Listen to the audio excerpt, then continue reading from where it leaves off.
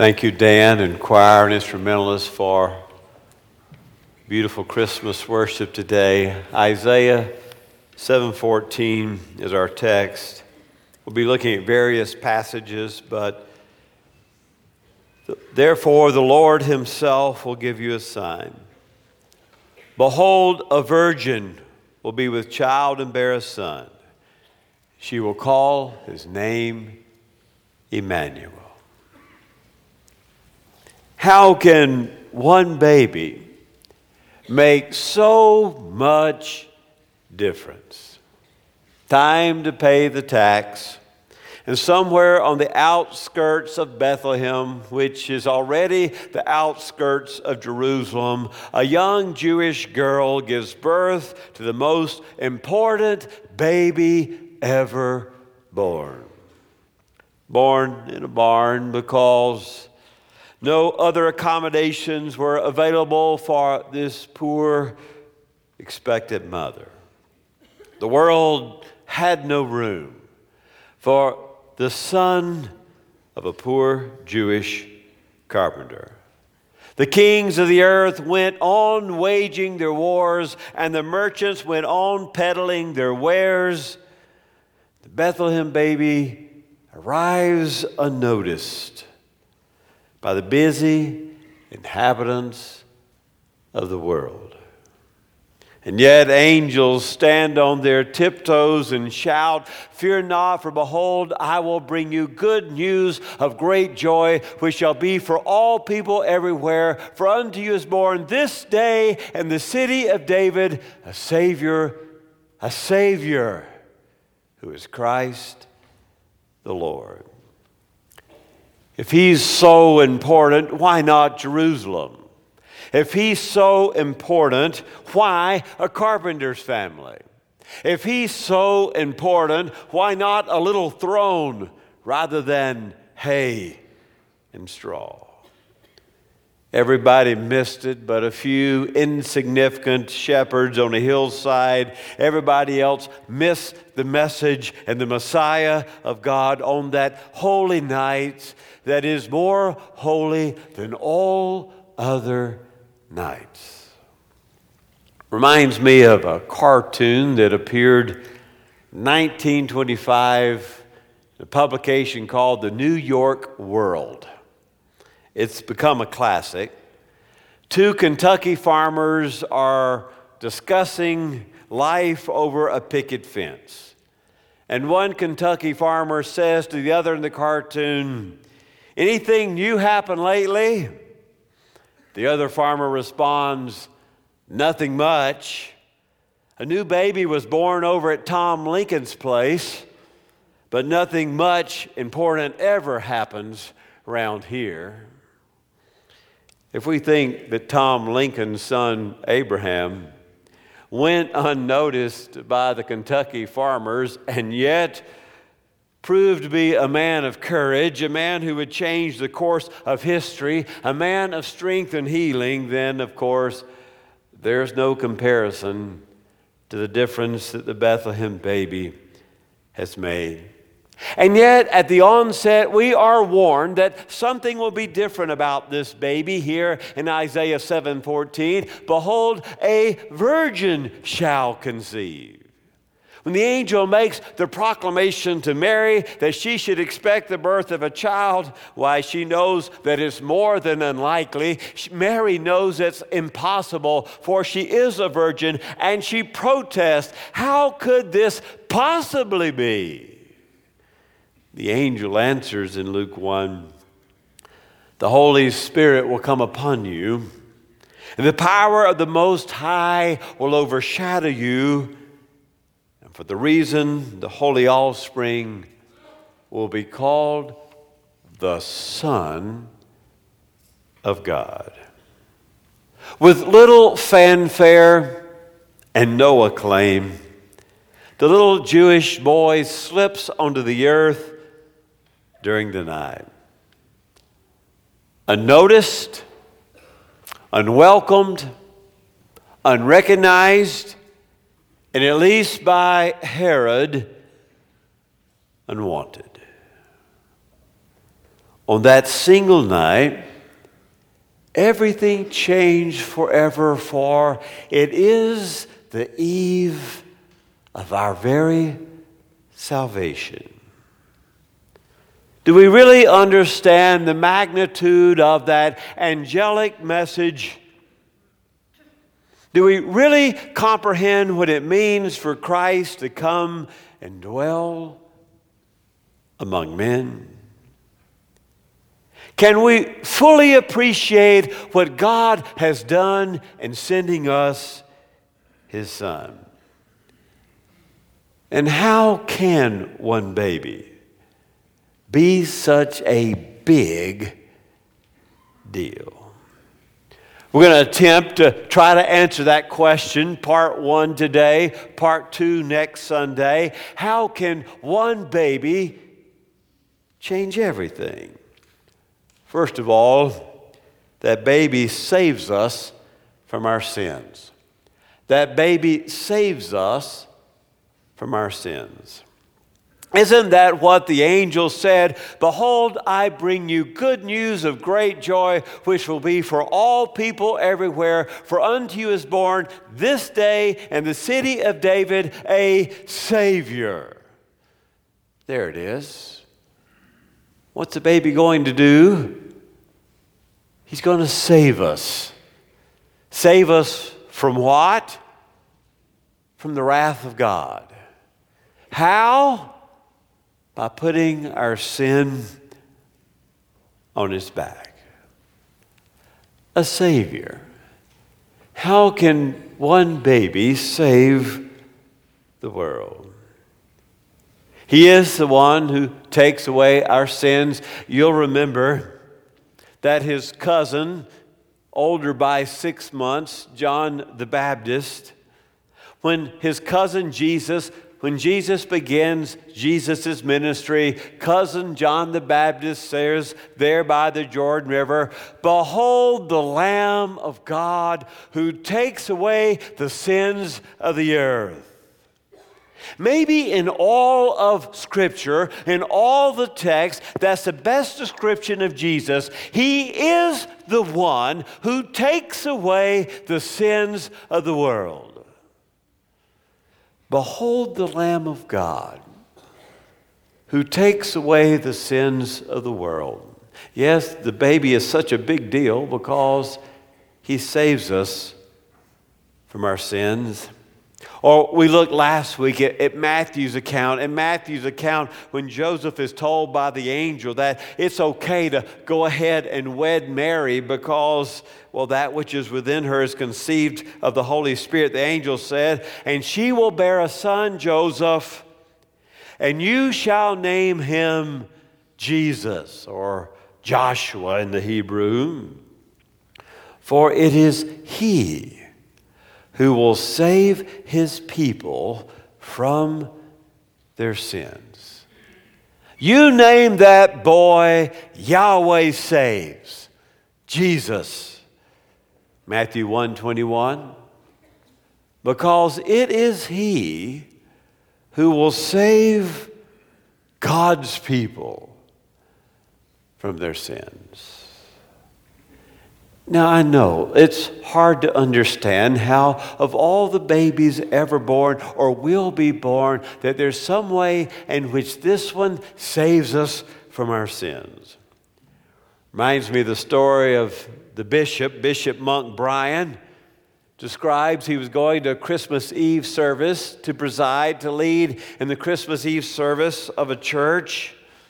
The bishop's family was getting ready for Christmas Eve. The children were all getting ready for the candlelight service like we have on Christmas Eve.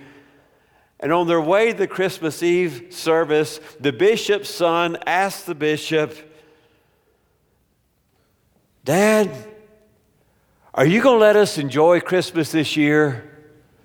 Or are you going to try to explain it to everybody again? The Methodist bishop was confronted by his son. Are you going to try to explain it to everybody again this year? Or would you just be quiet, Dad, and let us stand in the awe and the mystery of the miracle called Christmas. Sometimes I feel like that Methodist bishop. It is good news of great joy that he takes away our sins, but it's hard to comprehend, and even harder for the guy trying to explain it.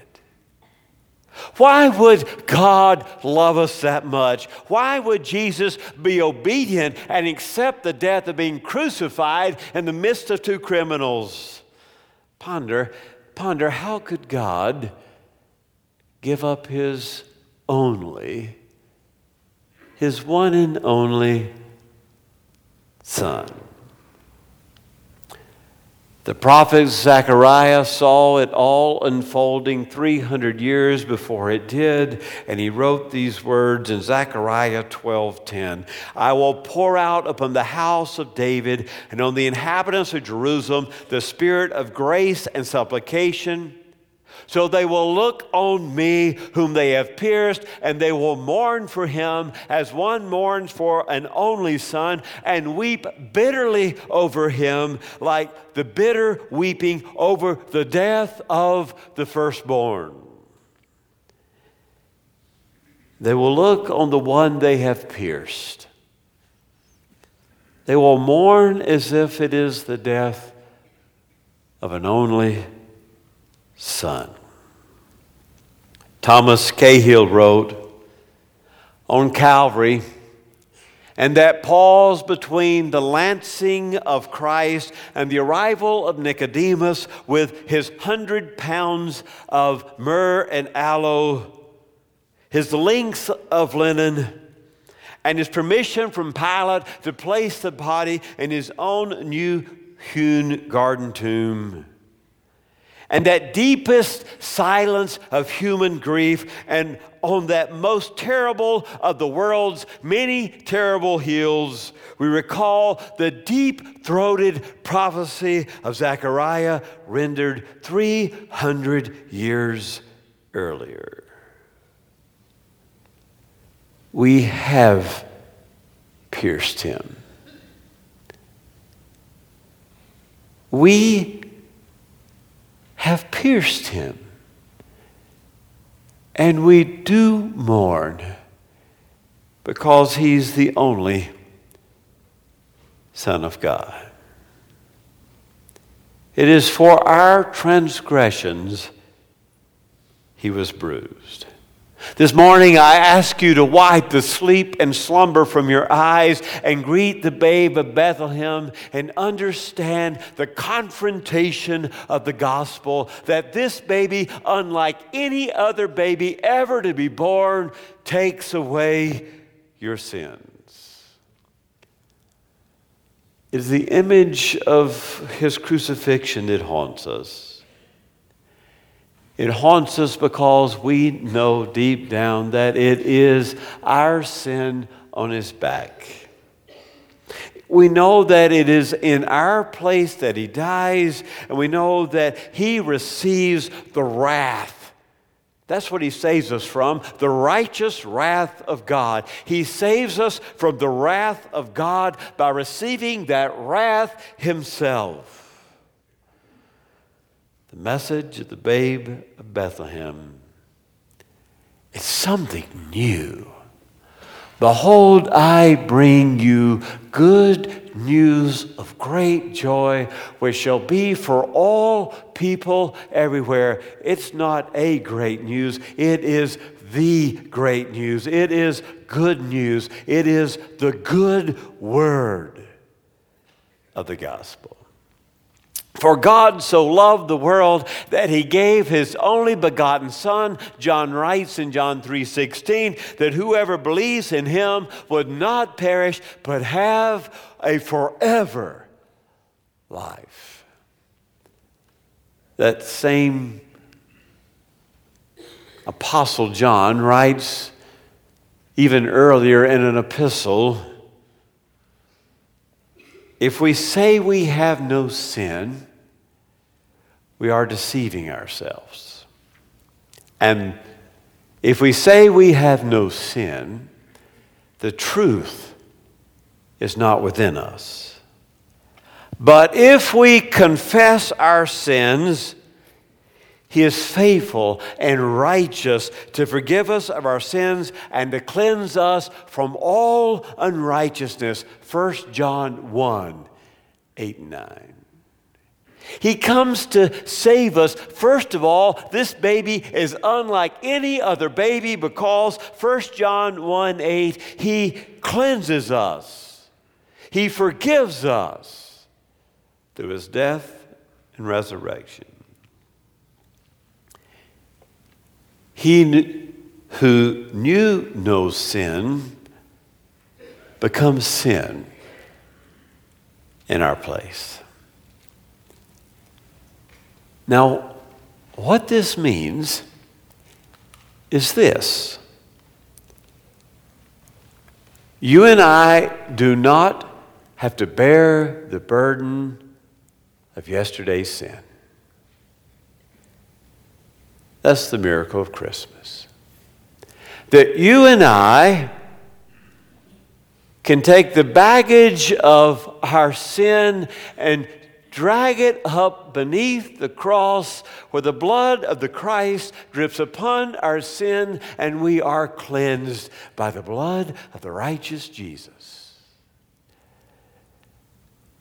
So if you really want the miracle of Christmas, you got to let that old sin go, or else you have minimized the death of Jesus. There's a second thing we'll see this morning. We'll only look at two this morning. There's a second thing. He saves us from ourselves. We are born a very selfish person, are we not? If you don't believe it, go back to the preschool section of First Baptist Church. It's the most selfish creatures on the planet back there.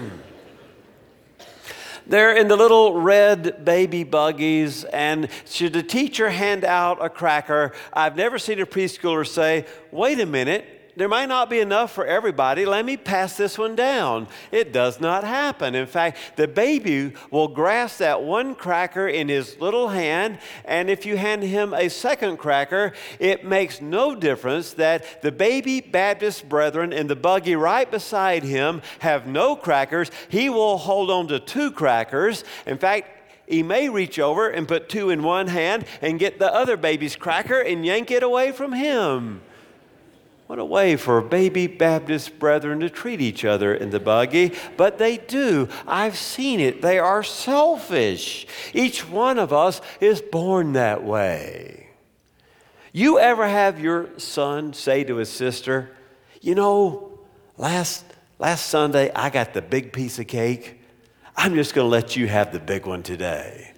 No, it's a tooth and nail battle. It's mine. Probably after mama, the second word babies learn is mine. Mine. We got to be saved from our little baby selves. Malcolm Muggeridge, described as a supremely secular British curmudgeon, visited an Indian leprosarium run by the Missionaries of Charity, that is the sisters, founded by Mother Teresa in Calcutta. Now, Malcolm Muggeridge had always imagined that a healthy, secular humanism is the truest approach to life. Just be human. You don't need the divine. Just be human and treat people humanely. And that's the best philosophy of life. And then when he went to the leprosarium run by Mother Teresa's sisters, he realized while strolling through that facility, built with love for those who were unwanted by everybody else, the lepers, that a humanist vision can make no account of lepers, much less take care of them. That a humanist approach to life, a godless, there is no God, man is supreme, just be human, that kind of philosophy, a void moral philosophy, cannot take account of lepers, much less take care of them. To offer humane treatment to humanity's outcasts, to overcome their lifetime experiences of petty human cruelties, requires more than what humanity can muster on its own. Humanist, Muggeridge realized, with the force of a sudden insight. Humanists do not build and care and tend for leprosariums. They can't do it. By nature, we're not that good. It takes something outside of the human experience to make us give up and risk taking care of a leper. We hear the strange voice of Amos echoing here, who said to the Israelites, "You are trampling down the poor. You're building yourself stone mansions. You're depriving the poor of justice in the courts. You are selling the needy for a pair of sandals. You're oppressing the poor." We hear Amos echoing here, and we hear Isaiah echoing here, because Jesus says in Luke 4 that he has come to fulfill the prophet Isaiah, that he has come to preach good news to the poor. That's who the gospel's for. Yes, the baby saves us from our sin, but likewise, he saves us from our selfish selves. In fact, I thought about Scripture this week. It is nothing but a record of selfish humanity, is it not? What's the first selfish story? Well, maybe you could get earlier, and I could argue for earlier, but I started out with Lot. Lot chose, I'll take the green grass, and I'll leave my poor Uncle Abraham with the thorns and the thistles. Yeah, he chooses the plenty for himself. Or you go forward a little bit, and you have Ahab, who wants the vineyard next to the palace, and so he kills Naboth, his neighbor, to seize his vineyard. Or King David seizing Uriah's wife. Or it goes on, Achan hiding the stolen goods underneath the tent. The Old Testament, just a bunch of selfish humanity. Well, thank goodness it gets better in the New Testament. No, it doesn't. There you have the disciples arguing over who's going to be the greatest. When the kingdom of God comes, when the Messiah is on the throne, they argue while he's talking about dying and going to the cross. They're arguing over who will occupy the seats at the right and the left hand of the Messiah.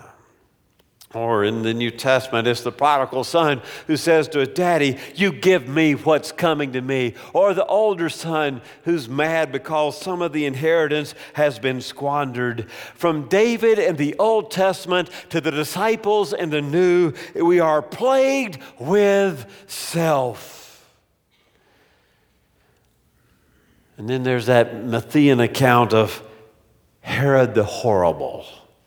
Sorry, I just never thought great fit him too much, so I changed it to Herod the Horrible, who murders the babies. Why? Because the baby might want his seat on the throne. Herod could not accept that someone else might take his place, that someone else might take his power, that someone else might inhabit the people's praise, and so he kills, destroys the babies of Bethlehem. The baby saves us from ourselves. Fred Craddock tells the story of a missionary sent to preach the gospel in India at the end of WW2. After many months in India on the mission field, it was time for his furlough to go home and be with family. The church wired him the money to buy a ticket on the steamer to make his way back home. He had to go to the port city to get onto the boat, and it just happened at the end of World War II that the Jews were fleeing Europe, fleeing Germany. They were sailing literally all over the world looking for a place to live. In this particular port city in India, the Jews were staying in attics and basements and warehouses. They were been allowed to come for a while in transition. And this missionary to India, while in the port city, about to get the ticket on the steamer to come home, he walked into one of those attics where the Jews were staying, and he shouted out, "Merry Christmas!" And they looked at him as if he had lost his mind, as if he were crazy. "We're Jews, you know."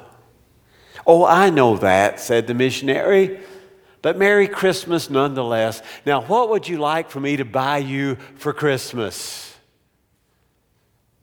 Well, to his surprise, they answered, "We'd like pastries.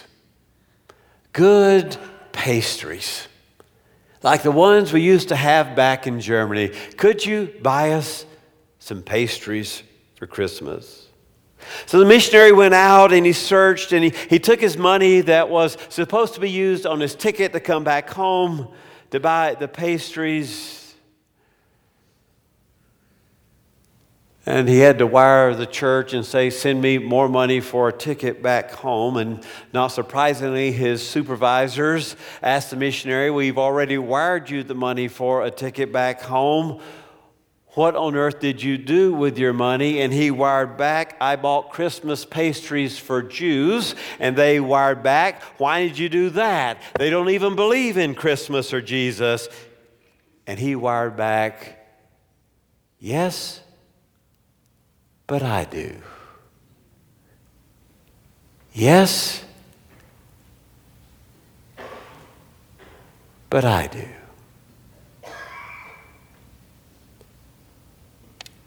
The Bethlehem baby saves us from ourselves.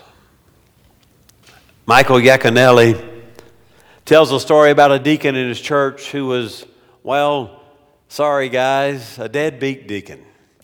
He didn't do anything he was supposed to do. When it was his turn to minister, he didn't minister, didn't take care, he wasn't really doing anything. And so the pastor approached the deadbeat deacon and said, "I've got one job for you to do, and if you do that, I'd be so grateful. Once a month, our youth are going to start going to," they called it the old folks home, a nursing home facility, and they're going to hold the worship service. We're assigned to do it once a month. Could you, 12 times a year, once a month, could you take the students and could you drive them to the old folks home where they can hold the worship service for the residents? He said, "That'd be perfect. That is something I can do." And so he agreed to drive the youth once a month. The first Sunday there, he was in the back with his arms folded, and the youth were up there doing their thing, leading the worship service. And all of a sudden, somebody started tugging at his arm. And, he looked down, there's an old man in a wheelchair pulling on his arm. So he let the old man have his arm. The old man held his hand for the entire hour of the worship service. The next month, it was his turn to drive the students. He drove the students again, and the old man again came up to the deacon in the back of the room in the wheelchair and yanked on his arm and held his hand. The old man held his hand for the entire hour. By the third month, the deacon, when the old man rolled up, he just held out his hand and handed it over to the old guy. It happened month after month after month. And finally, after about 6 months, the old man wasn't there. And the deacon inquired, "Where's the man that always sits beside me?" And they said, he's dying. He's down the third hall, the fourth door on the right, and you can go see him there if you want to. And the deacon went in, and the man indeed was dying, and he said a prayer for that man. He held his hand, and he prayed that God would greet him in the next world, and it would be painless and peaceful. And as soon as he finished the prayer, the old man kind of squeezed his hand, and there was no other acknowledgement. But then he knew the old man had heard and responded, and as he was leaving, there was a young lady in the hallway who said, "I'm so glad you came. He's been waiting for you." He said that Jesus came to the nursing home once a month and held his hand for an hour. And he didn't want to die until he had the chance to hold Jesus' hand one more time. He saves us from ourselves. Who has mistaken your hands for the hands of Jesus? Who has mistaken your feet for the feet of Jesus? Who has mistaken your words of encouragement for the words of Jesus? Let us pray.